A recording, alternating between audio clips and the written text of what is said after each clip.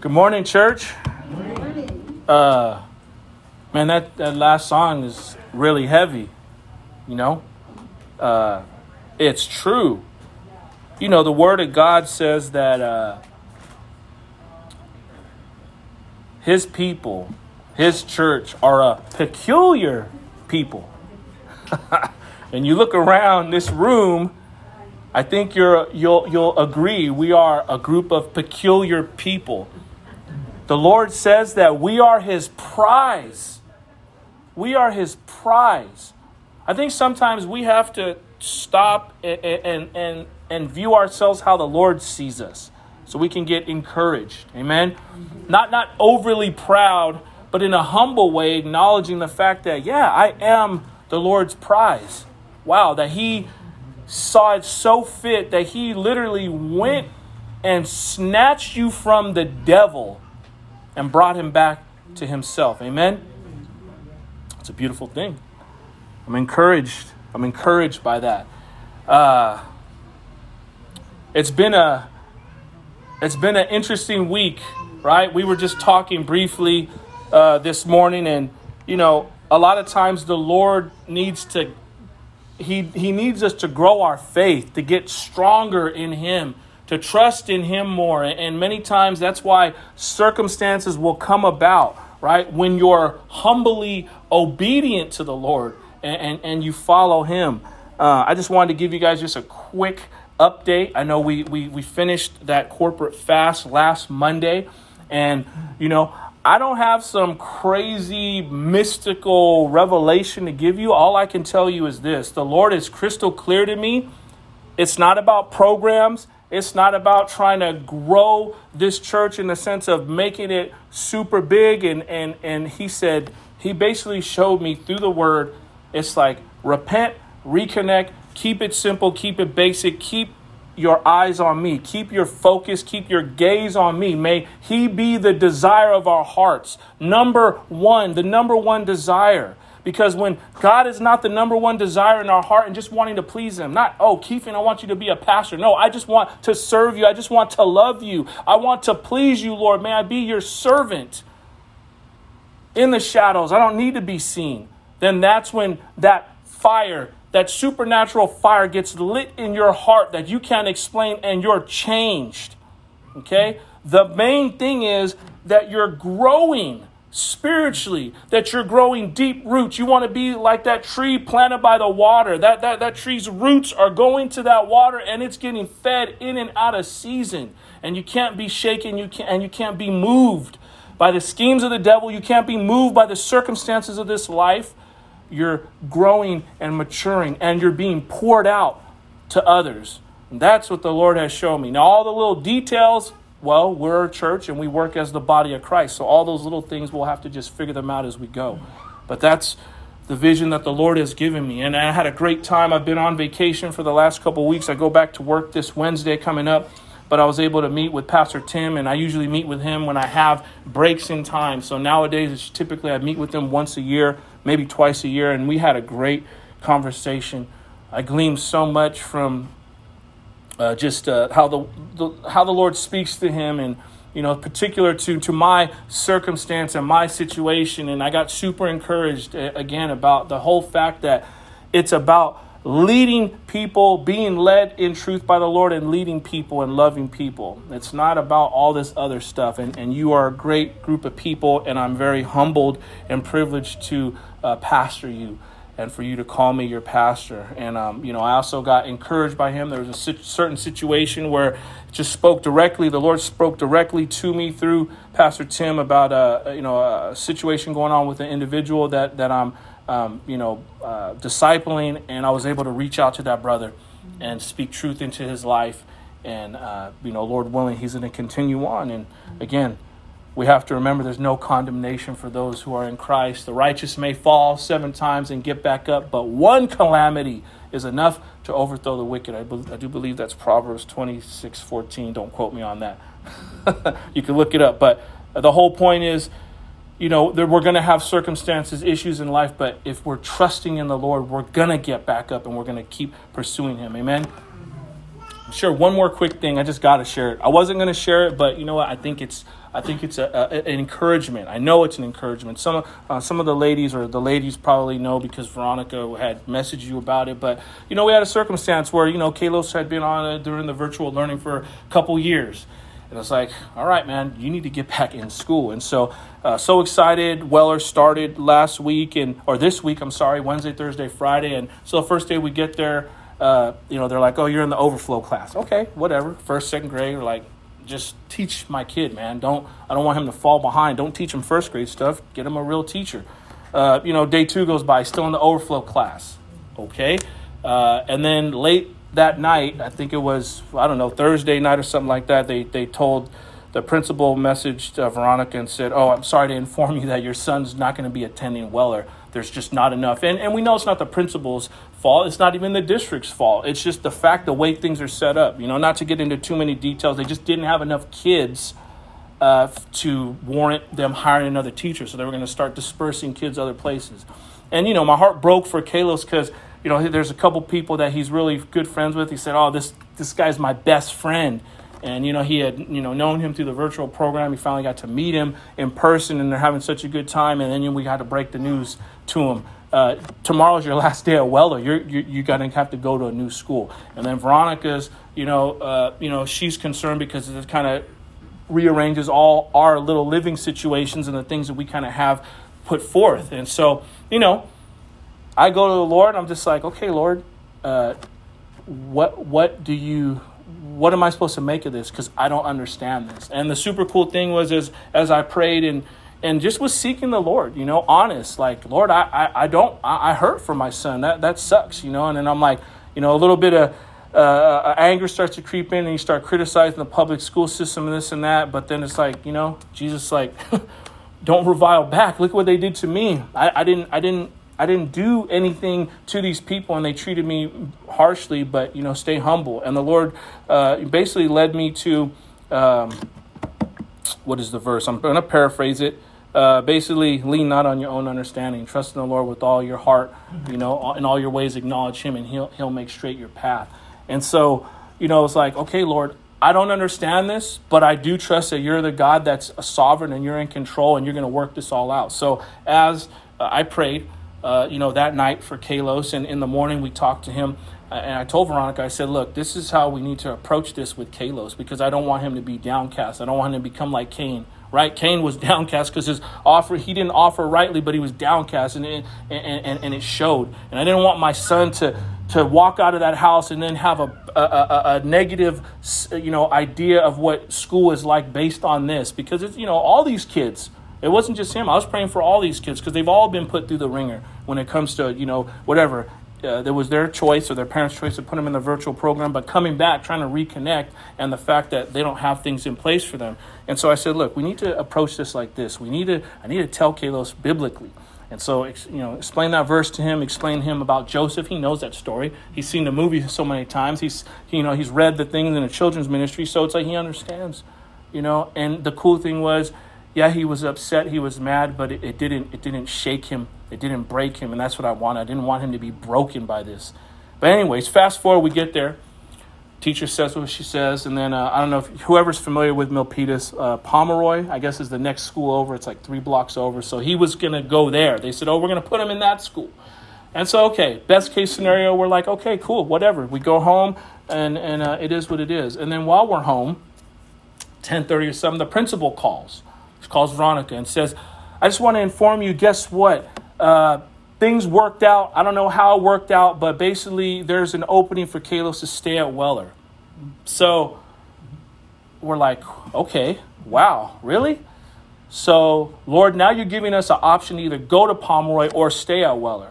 And, I felt instantly gratification, or I'm super grateful to the Lord, but also my heart broke for these other parents, because some kids had siblings that were in the school, and now this other sibling has to go to another school, and they're going through all this and that. And I said, Veronica, I don't know why, but I said, I'm going to trust that because we honor the Lord and because we serve him with all of our heart and all of our mind and all of our strength, the Lord had favor on us. And look, it went from he's getting kicked out of this school to go to another school to, okay, you go to the next school closest to you, to now you have the option to stay at this school or go to this other school. Well, other families, they're just getting kicked out. And I said, I don't know other people's situations, but I said, if they're not serving the Lord, if they're not honoring Jesus Christ, that may be the reason why. So I share that testimony just to encourage you. If you don't know why things are going on in your life right now and you don't understand the circumstances, you got to trust in the Lord, and lean not on your own understanding. You acknowledge him in all your ways, and he will make straight your path. Amen? All right, with that, we're going to start Revelation chapter 18 this morning. I'm super excited. This is a great chapter. It's just getting more intense. It's getting more real for believers. You're going to see how this translates to your life currently, today, this moment. So with that, if you could please turn to Revelation chapter 18. We're going to go down through verses 1 through 8. And please stand when you can for the reading of God's word. And this message is entitled The Fall of Babylon, Part 1. The Fall of Babylon, Part 1. And starting in verse 1, and it says, After this, I saw another angel coming down from heaven, having great authority, and the earth was made bright with his glory. And he called out with a mighty voice, Fallen, fallen is Babylon the Great. She has become a dwelling place for demons, a haunt for every unclean spirit, a haunt for every unclean bird, a haunt for every unclean and detestable beast. For all nations have drunk the wine of the passion of her sexual immorality, and the kings of the earth have committed immorality with her, and the merchants of the earth have grown rich from the power of her luxurious living. Verse 4, Then I heard another voice from heaven saying, Come out of her, my people, lest you take part in her sins, lest you share in her plagues. For her sins are heaped high as heaven, and God has remembered her iniquities. Pay her back as she herself has paid back others, and repay her double for her deeds. Mix a double portion for her in the cup she mixed. Verse 7, As she glorified herself and lived in luxury, so give her a like measure of torment and mourning, since in her heart she says, I sit as a queen, I am no widow, and mourning I shall never see. For this reason her plagues will come in a single day, death and mourning and famine, and she will be burned up with fire. For mighty is the Lord God who has judged her. Let's pray. Heavenly Father, Lord, this is something that we need to take seriously, Lord. The fact that this culture, this world system will crumble, will fall. Lord, it will fall under your judgment. Lord, as your people, may we be moved with the fear of God to come out of her, to not be attached to this world. Lord, we are passerbyers. This world is just but a vapor, and soon enough it will all dissolve. Father, may we have our priorities straight. May we be kingdom-minded. May we remain focused on you. May we be fixated on you. May our gaze, may our pleasing desire be to honor you in all that we do. And Father, may we be used in a mighty way for your glory and for your honor. Please speak to us now through your word. May you have all power and all glory rest upon you. In Jesus Christ's name we pray. Amen. You may be seated. Well, so as you hear, as you read along, this stuff is heavy. This is not no Mickey Mouse situation going on here. And, I'm okay with that. I'm okay with it being raw and being real. I'm all for having a good time, and I'm all for, smiles. But, see, as for the real Christian, you can smile through this.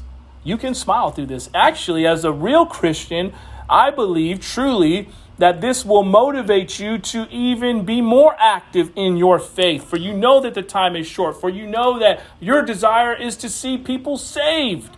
You don't want to see people go down this road of destruction that this world system is headed on. And so that's why I'm just excited. I'm excited for what the Lord has shown me this week, and I'm excited to share it with you today, church. So last week, Daniel did a great job. He wrapped up chapter 17 of the book of Revelation. Quick recap just to bring us up to speed. We learned that the beast and the great prostitute who was riding on the beast was no other than the 10 leaders or kings who will make up the revived Roman Empire. And these things are, all you have to do is just look into world news and politics. These things are already converging. They're already, merging into place. It's a trip. I get this newsletter from Christians for Israel, and I mean there's believers that are on the grounds out there in Israel, and I mean it's popping off. I mean it's always popping off, right? Because it's Holy Land, but there's more and more people are sensing these things come into place, and you're seeing prophetic things riding out. So it's just so real. We learned that the prostitute that John saw was prophesied to be destroyed by the beast and the 10 leaders.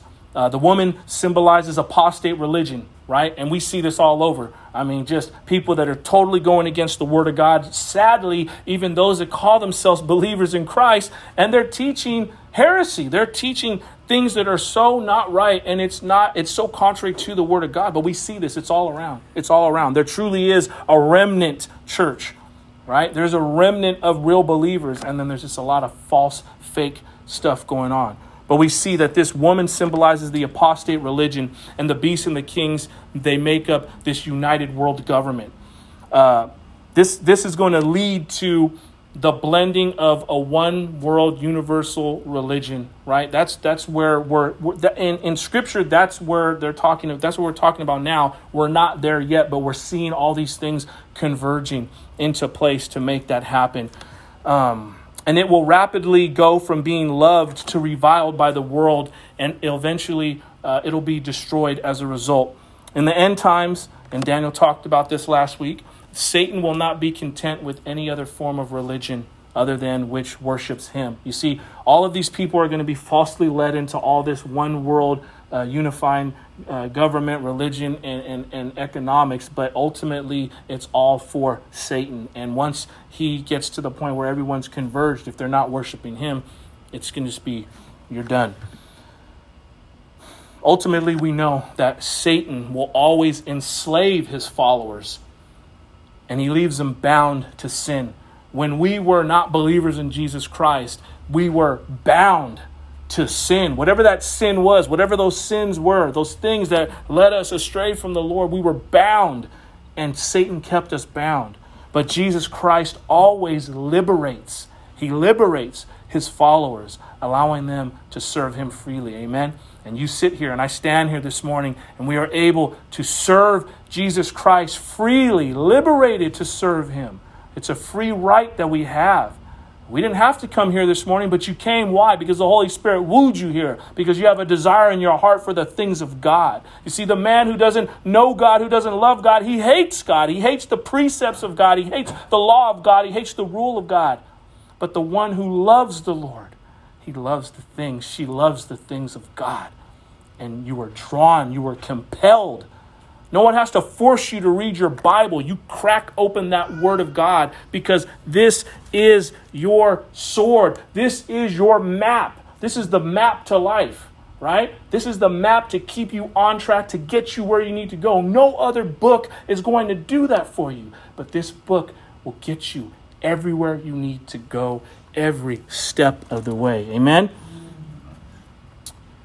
The religious system of Babylon will lose her wealth and status and be torn apart by those who once supported her. That's what we talked about. That's what Daniel talked about last week in chapter 17. And all of this is what leads us to our text this morning. We have several main points, and the first one is this. Babylon, the one world religious and governmental system, will fall. It will fall. And it will become a dwelling place for demons. Now, this is a sharp contrast from one of the songs that we just sang. And we praise the Lord.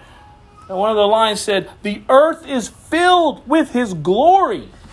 The earth is filled with his glory. But what has humankind done to what he's given to us? Well, eventually it will become a dwelling place for demons. That is a sharp contrast from this earth being filled with his glory. You see, the world as we know it every day is becoming more and more depraved.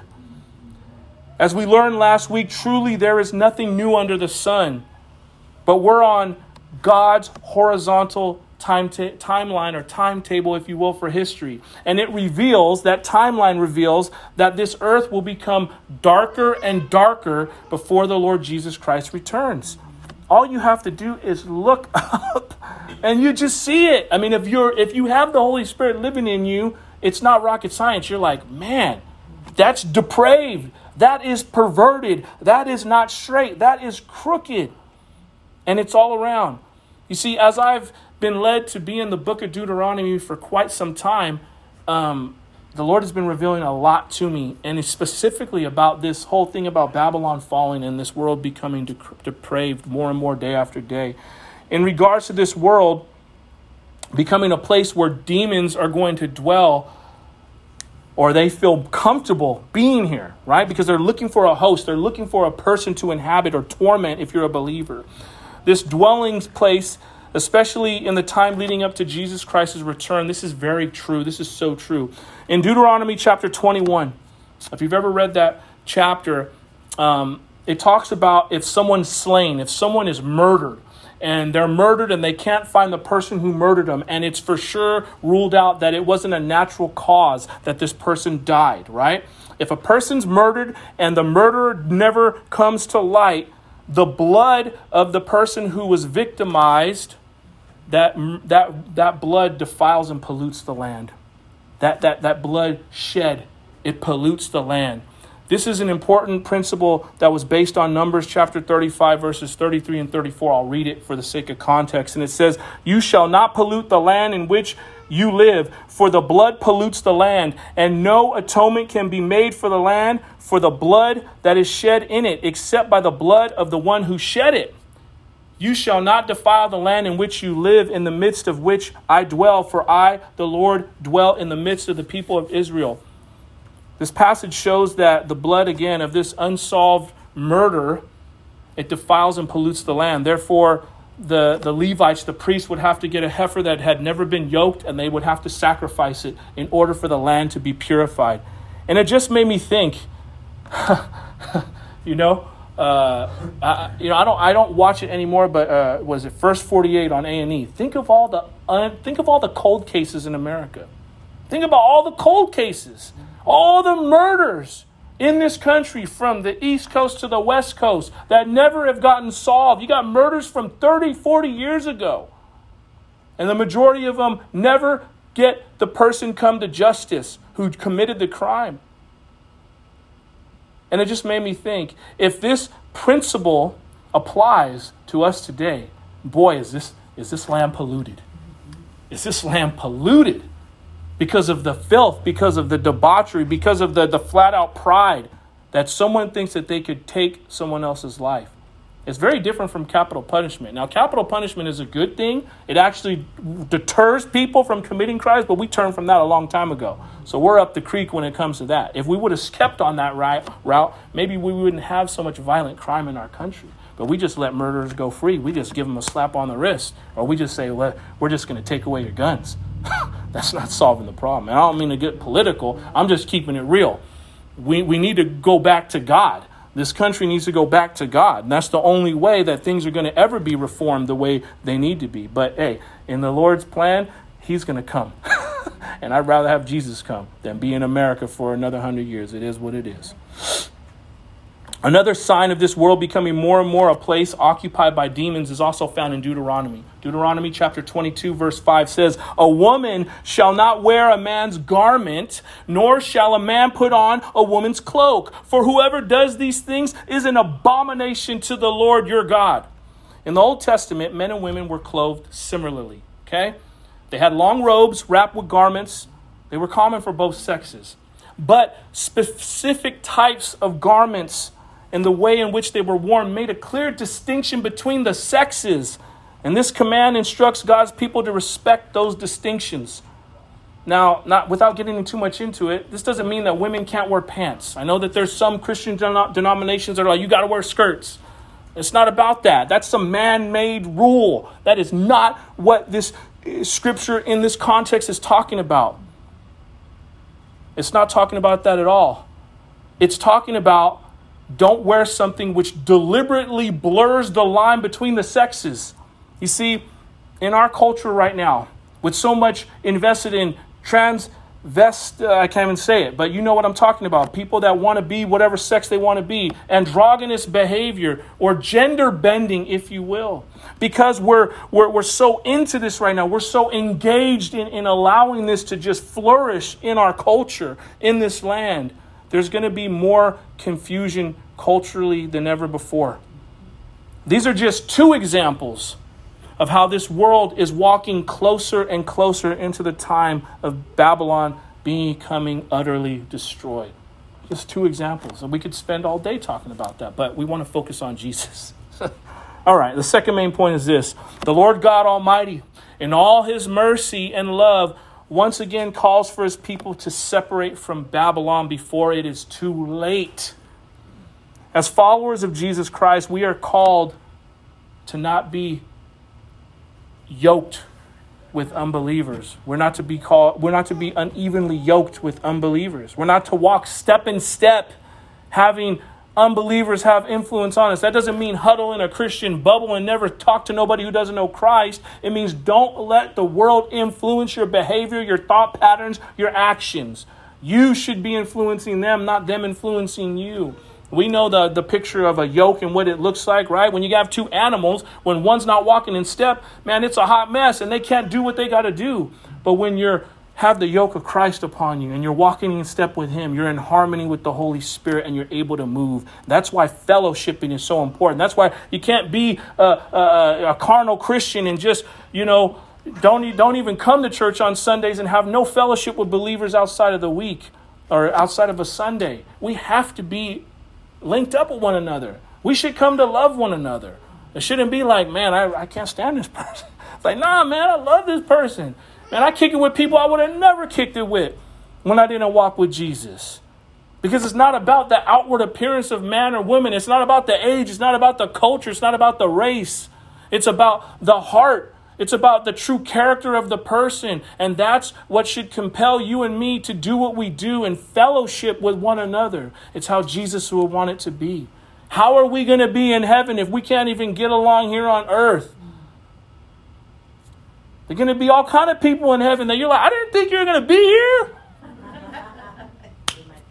Exactly. There you go. Right? So we need to get this mindset of being linked up with one another, being united in Christ. You see, those who dwell in the earth in those days, speaking of these latter days towards the end, they will have no excuse for the decision they made to stay influenced by Babylon. They will need to decide for themselves, will they choose Jesus Christ or will they remain under the power of Satan? If they choose the latter, they will be forced to share in the plagues that will come upon the Babylonian world system. The Bible says that her sins stretch so high that they reach up to heaven.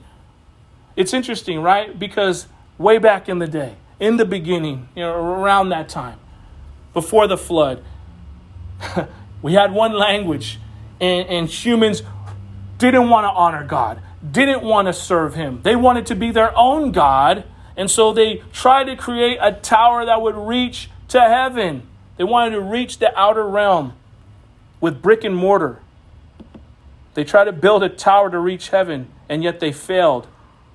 But here we see with their sins, they don't need tools. They don't need brick and mortar, but yet their sins reach heaven. The ungodliness, the ungratefulness, the pridefulness of human beings reaches heaven.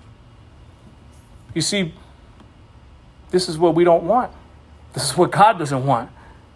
But because the God of our peace, Jehovah Shalom, is righteous, just, faithful, and the true God, he again extends mercy and grace to humans. You would think he'd say, no, annihilate these people. But he's like, my heart breaks for you. I love you. I love you so dearly. I gave my only son to reconcile, be a bridge between me and you so we can be brought back into right standing, because he knows the real enemy is Satan. He knows it's not the people, but the people are foolish and the people have been led astray and they need the Savior to show them the light. See, church, you have a great responsibility knowing the truth of Jesus Christ. Do you see how crucial your life on this planet is? I don't care how much gray hair you have. I don't care how you hobble around. I don't care if you're in a wheelchair. I don't care if you're bedridden. You have an important role to play in the church, the true remnant church. And you need to take that seriously, because God's heart is breaking over the fact that people are just blindly walking on to hell. And we could do something about it through the power of the Holy Spirit. You could be used to influence somebody. Obviously, we know it's the Lord who gives the increase, but whether you plant or whether you water, we should be doing one or the other. Amen. God's desire is that none perish, but all come to repentance and salvation found in Jesus Christ alone. The third main point is this: the great I am is judge of all. Once again, we see that true and authentic fear of God, this is vital to walking in integrity in this world, having the fear of God. Proverbs chapter 9, verse 10 tells us the fear of the Lord is the beginning of wisdom, and the knowledge of the Holy One is insight or understanding. This is vital to understand that the one and true God is judge of all. You see, we are all accountable for every single thing we do. And that's not to walk around on your tippy toes, scared to do anything, because that's how some Christians act. And that's not real. But when we have a real reverent fear of God, and we filter our decisions through that fear of the Lord, you're going to be led to make right choices. Right choices because you don't want to displease God. You understand what he went through, what Jesus Christ went through to redeem you. So why would you want to abuse it? Why would I want to trample upon the blood of Jesus Christ as if it was commonplace? When you have that reverent fear, you never will do that. You won't. You won't let yourself go that route. You might be what other people call the oddball because you're like, well, you know what? I'm not going there. I'm not watching that. I'm not hanging out with that crowd of people. But that's you walking with discernment. That's you walking with integrity. That's you living above reproach. And you see, the thing is, we don't have enough Christians nowadays that are walking in discernment. People are it's just a license to grace. They just use grace as a license to do whatever they want.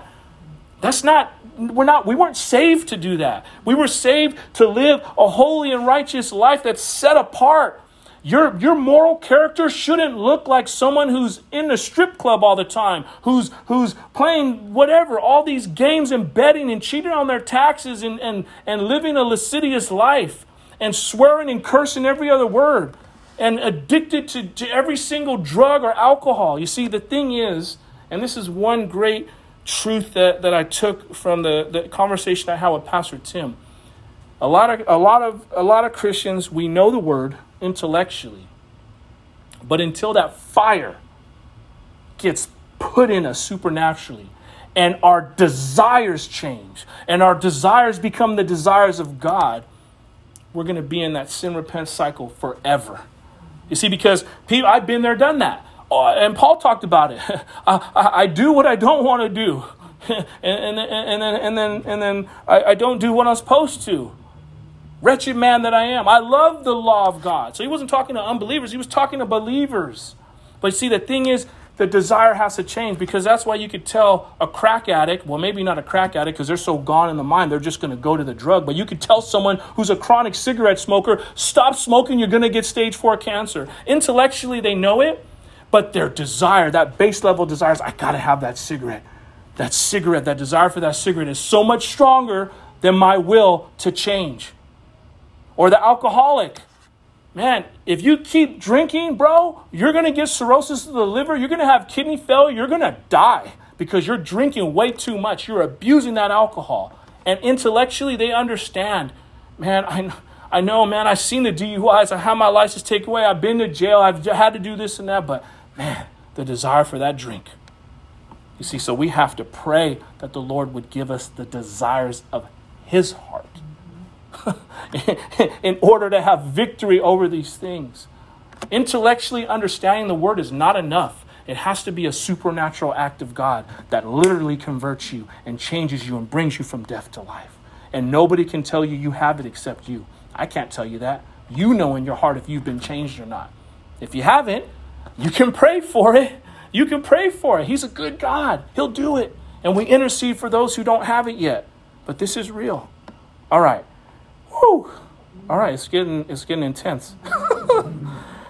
Man, I had a whole little thing I wanted to go through. I don't know. We'll see. Well, this whole thing about Babylon that was described in chapter 17, many good scholars, they kind of see these issues differently. And it's not an issue of is it real or not. It's just an issue of perspective. Some point to two manifestations of Babylon, one religion and one commercial or material. The others see two as one, both being judged at the same times. There are definite similarities between the Babylon that we see written in chapter 17 and 18. It's just kind of like a view or a different lens. That's what I would say. Both are under the rule of Antichrist and have ruling queens. Both are filled with blasphemy. They hate the saints of God and they shed their blood. Both are associated with the kings of fornication and both are under the judgment and will be destroyed. But there are some significant differences in how Babylon is described in 17. And I'll say this. It symbolizes a harlot woman. In chapter 17, it's identified with Rome. That's inland. Again, a woman, a whore, a mother, guilty of religious abominations. This is all Revelation 17. And destroyed by a political power that previously supported her. That's how Babylon is described in 17. In 18, we'll come to see that it's symbolized as a great city. It's identified with a port city, so it's coastal. Daniel talked about that last week, kind of like San Francisco, the Bay Area. The habitation of a great city, great marketplace. It's also guilty of greed and self-indulgence and will be destroyed suddenly by the act of God. That's how Babylon is explained in chapter 18. I believe that it's best to see these two perspectives of Babylon to be intertwined, yet somewhat distinct in how the writer John was called to write these two chapters. Religious Babylon in Revelation chapter 17 is judged at the midpoint of the 7-year period of the tribulation. Commercial Babylon in 18 is judged at the end of that period. But you see, we have to understand Scripture and how the Bible is written, because breaks in prophecy shouldn't surprise us. Think of what the Old Testament says about the first coming of the Messiah, right? It's all throughout Scripture. It was a little bit different as far as the timeline. In Micah chapter 5, verse 2, Micah said that the Messiah would come out of Bethlehem. In Hosea chapter 11, verse 1, Hosea said that the Messiah would come out of Egypt. In Malachi chapter 3, verse 1, Malachi said that the Messiah would come to the temple. In Zechariah chapter 9, verse 9, Zechariah said the Messiah would come to Zion. And in Isaiah chapter 9, verses 1 and 2, Isaiah said that the Messiah, would come to Galilee.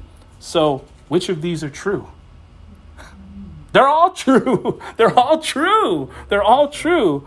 So it isn't strange to say at all that Babylon is falling as to mean in two senses, religious Babylon and commercial Babylon at two different times, the middle of the Great Tribulation and the end of the Great Tribulation period.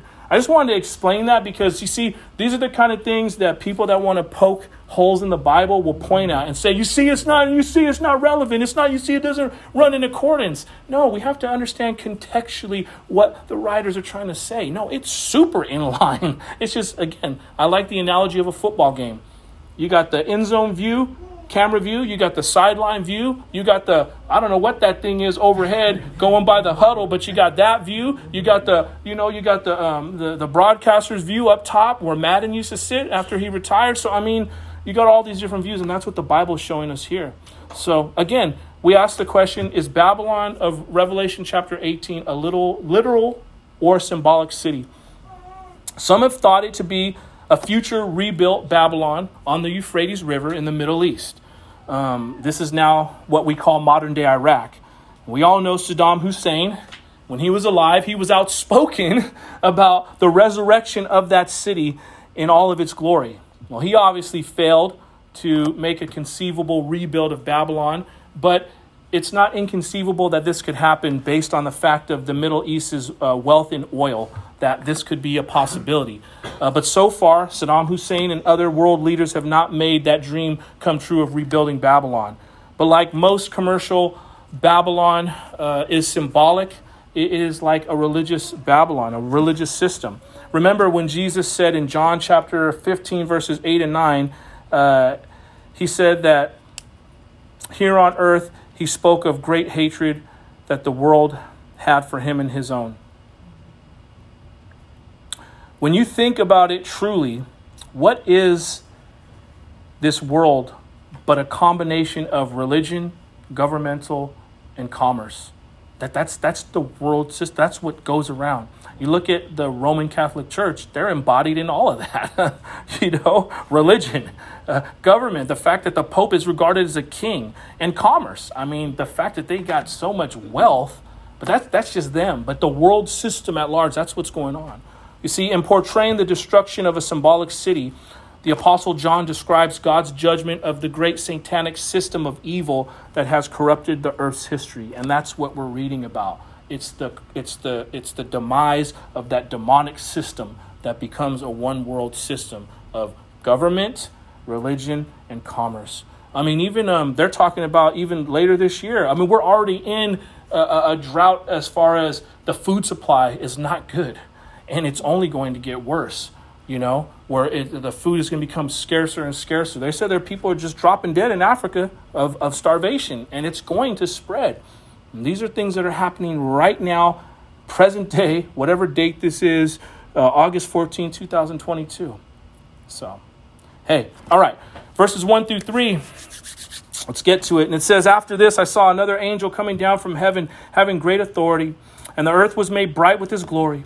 And he called out with a mighty voice, fallen, fallen is Babylon the Great. She has become a dwelling place for demons, a haunt for every unclean spirit, a haunt for every unclean bird, a haunt for every unclean and detestable beast. For all nations have drunk the wine of passion of her sexual immorality, and the kings of the earth have committed immorality with her, and the merchants of earth have grown rich from the power of her luxurious living. Wow, if that's not a statement, I don't know what is. That's like, you are guilty. These are your charges. Man, that's heavy. But you see, this system influenced by Satan, this is what they do. This is how we live when we are influenced by Satan. It's no regard for anyone but ourselves. But let's start off at the first part, because this is super cool. This is kind of partly why the slide looks like the way it did when, me and Veronica were talking about the verses this week. It said, the earth was made bright with his glory. This angel comes down from heaven so fresh from God's presence that he glows. And in this darkened, sickened, disgusting world that's become a dwelling place of demons, I mean, his presence just shines. It just casts a just light so bright upon this earth. It's like it's in the dead of night, and I don't know, you stub your toe, you got to go to the bathroom, and you flick on the hallway light, and all of a sudden everything's lit up, for that moment while you have that light on. That's what we see here. That's what's going on. So recent has he come from the presence of God that in his passing, he fills a broad belt of light across this dark earth. It reminds me of like when Moses went up to Mount Sinai to speak to God, right? When he came down, he had the Shekinah glory of God, somewhat upon him because his face glowed. And it was like they couldn't even look at him. And he's not God. For definitely they're not going to look in the face of God. But even Moses being in God's presence had that Shekinah glory upon him for a moment as he went down with the tablets. And this is what we see here. In the term of another, because it says another, right? Makes it clear that this angel is the same kind as the angel in Revelation chapter 17, verse 1, an angel from heaven, a heavenly host. This was an angel that serves God, Lord Almighty. All right, and he has this statement. He has this thing he wants to say. He says, Babylon the Great is fallen. Is fallen. He announces that Babylon is fallen, and the phrase is repeated, expressing its finality. Like it is done. Like, it's super done. It's so done. It's fallen. Like, this is over. That's the whole point of that. And he goes on to say, this world has become a dwelling place of demons. The sad fate of a once great world. This is a prophetic picture of absolute desolation, where the proud achievements of men become the demonic dwelling of unclean and horrible creatures. All of the accomplishments. We've built this. We've done this with stem cell research. We've been able to go to the moon and do this and that. We got cars where you can just sit there and be asleep and just drive in Teslas. All that is going to just become a dwelling place for demons. That's what all that stuff amounts to. It's a heap of rubble. It's a heap of dung in the end. All of humanity's crowning achievements will ultimately come to nothing. That should put the fear of God in you to put your hope and trust in him. I don't rest in my accomplishments. I don't care about I don't really have anything to accomplish. I trust in the Lord with all my heart. And here we see clearly that man's great accomplishments will come to nothing. You can win all the Super Bowls you want. All those Super Bowl trophies are just going to rust, man. They all going to rust. Good times, but they're all going to rust. The abundance of her luxury. Babylon's sin was not only idolatry, referring with the term of fornication, but also pride, greed, and selfishly held wealth. The fact that just greedy, I want more profit and I will kill you to get more, and I will kill you if you try to get in on this. That's corporate America. We got this little niche market of people that are funneling in all the wealth, and they say, I don't want none of you people to get it. I don't want any of you people to come in. And any independent person that tries to come in, I'm sure they get dealt with in some way, because it's a handful of people that are running the show. And they're so led by selfishness and greed and worldly wealth that they won't let go. But again, they're influenced by demonic spirits. They're influenced by Satan. And that's why they do what they do. You see, Babylon corrupted the nations, their rulers and their merchants. The nations, their heads of state and their businessmen, all become immoral. Because of their covetousness and their corrupt business practices, they become materially rich and pursued a luxurious lifestyle. But they were morally and spiritually bankrupt. And we've seen this play out time and time again. What will a woman give in exchange for her soul or his soul? None of these things that the world offers are worth you and who you are intrinsically. You cannot give who you really are over for the pleasures of the world, because this world is fleeting. It's passing away. There's nothing wrong with having things. There's nothing wrong with having material things and being wealthy and being rich. But we should control the material things, not the material things controlling us. And so far, a lot of people don't do good in that area. That's why the Lord can't trust many people with riches, because they abuse them and they sell themselves out for these things. They care only about themselves. Greed was their creed and gold was their god. Here is another passage of scripture where sexual immorality is used both as a reference to a literal bodily sin and a metaphor of spiritual infidelity. And we know, obviously, sexual sin is just horrible because, every other sin is outside of ourselves, right? But when we commit sexual sins, we're actually, it's hard for me to even say it because it's so gross. But it actually, we destroy ourselves when we do those kind of things. But this is Ezekiel chapter 16, verse 16, speaking of spiritual infidelity. And it says, you took some of your garments and made for yourself colorful shrines, and on them played the whore.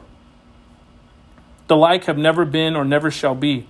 An example of this is when Jesus told the story about the rich man who lived on a selfish and lavish lifestyle. You can find that in Luke chapter 16. The rich man, he wore the most expensive clothing and feasted daily on the most expensive foods. But yet his eyes never focused on anything else but what might satisfy his fleshly cravings. He saw Lazarus at his gate, poor hungry beggar outside of his house, but he did nothing for him. Nothing ever. But one day arrived when this man's soul was, it was declared that that he was going to be gone. And he went down to Hades. And what did he do? He said, I just need a little bit of relief. I need a little bit of relief. But it was too late. He had made his choice and he had chosen his fate. The application is this. The lifestyle of the wickedly rich and powerful will be abruptly ended when Babylon falls.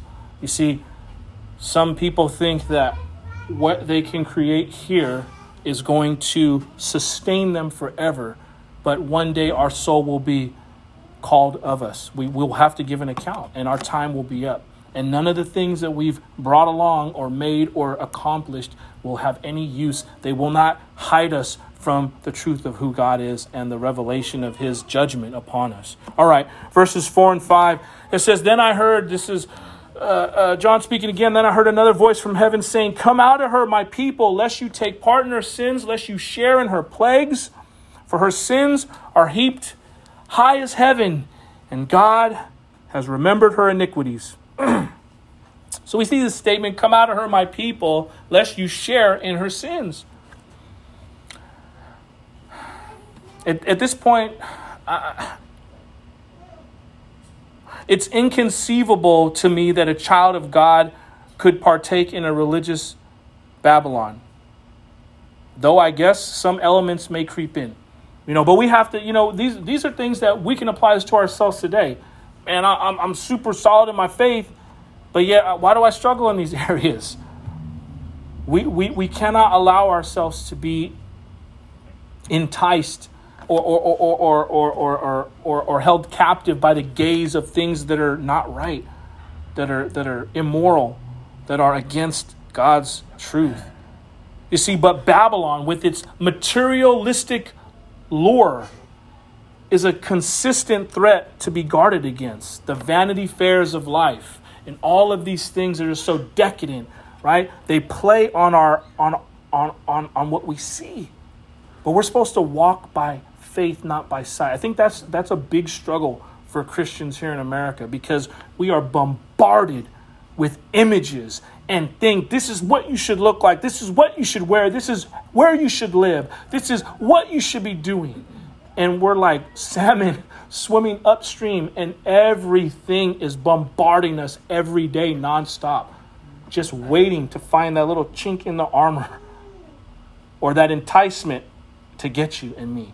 But we got to stay guarded up. That's why we have to have the mind of Christ. That's why I have to be so well versed in Scripture that for every arrow the enemy throws, you have a verse that you can spit back at him and he'll flee. 3 times he's out. That's what happened with Jesus in the wilderness. He can't take him more than 3 times. He's out. He got to go. He got to flee. That's why you got to know Scripture. You knock him down. No, get out of here. Thou shalt not tempt the Lord my God.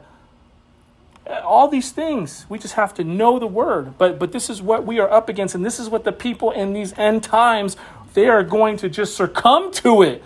They just crumble. They melt. They melt like a popsicle in the hot summer sun. It's just over. That's it. Like a stick of butter. It's just melt. But even in all this, it's all good. I get it. It's all good, baby. Even in all this, we still can see the Lord's steadfast love and mercy towards humanity. This is literally the last call before complete and total destruction of the world system.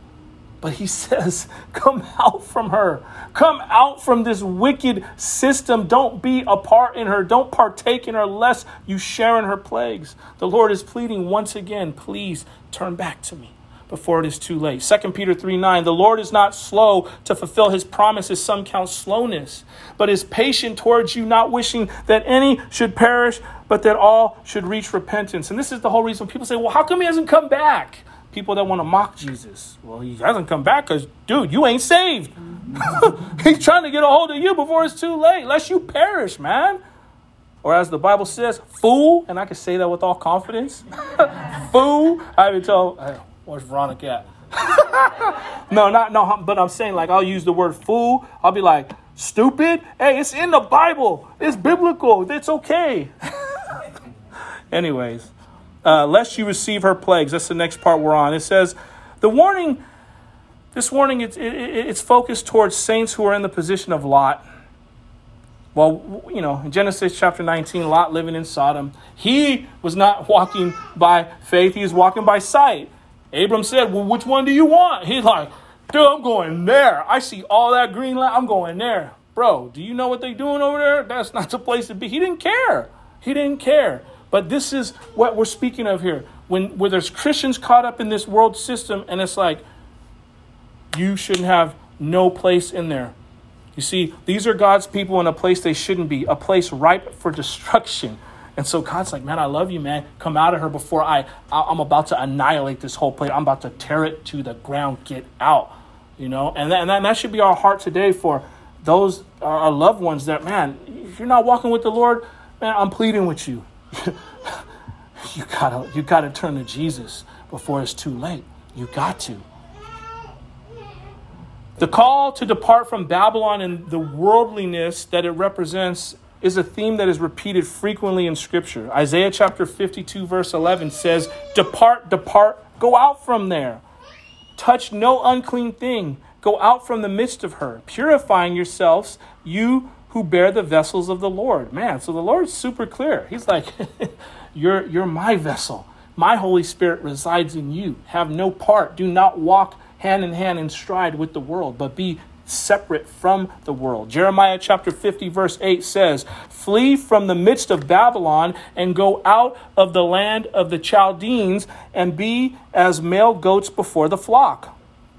Another verse, Jeremiah 51 verse 45, go out from the midst of her, my people. Let everyone save his life from the fierce anger of the Lord. See, it's not even saved from the devil. He's like, I'm going to save you from myself. I'm going to save you from my wrath.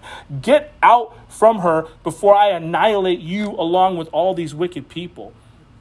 2 Corinthians chapter 6, verse 14. Do not be unequally yoked with unbelievers. For what partnership has righteousness with lawlessness? Or what fellowship has light with darkness? It shouldn't be so. It's like oil and water. They don't mix. When it comes to spiritual matters, when it comes to moral principles, we have to be like, no, I'm not going there. Again, what do we allow ourselves to come into agreement with?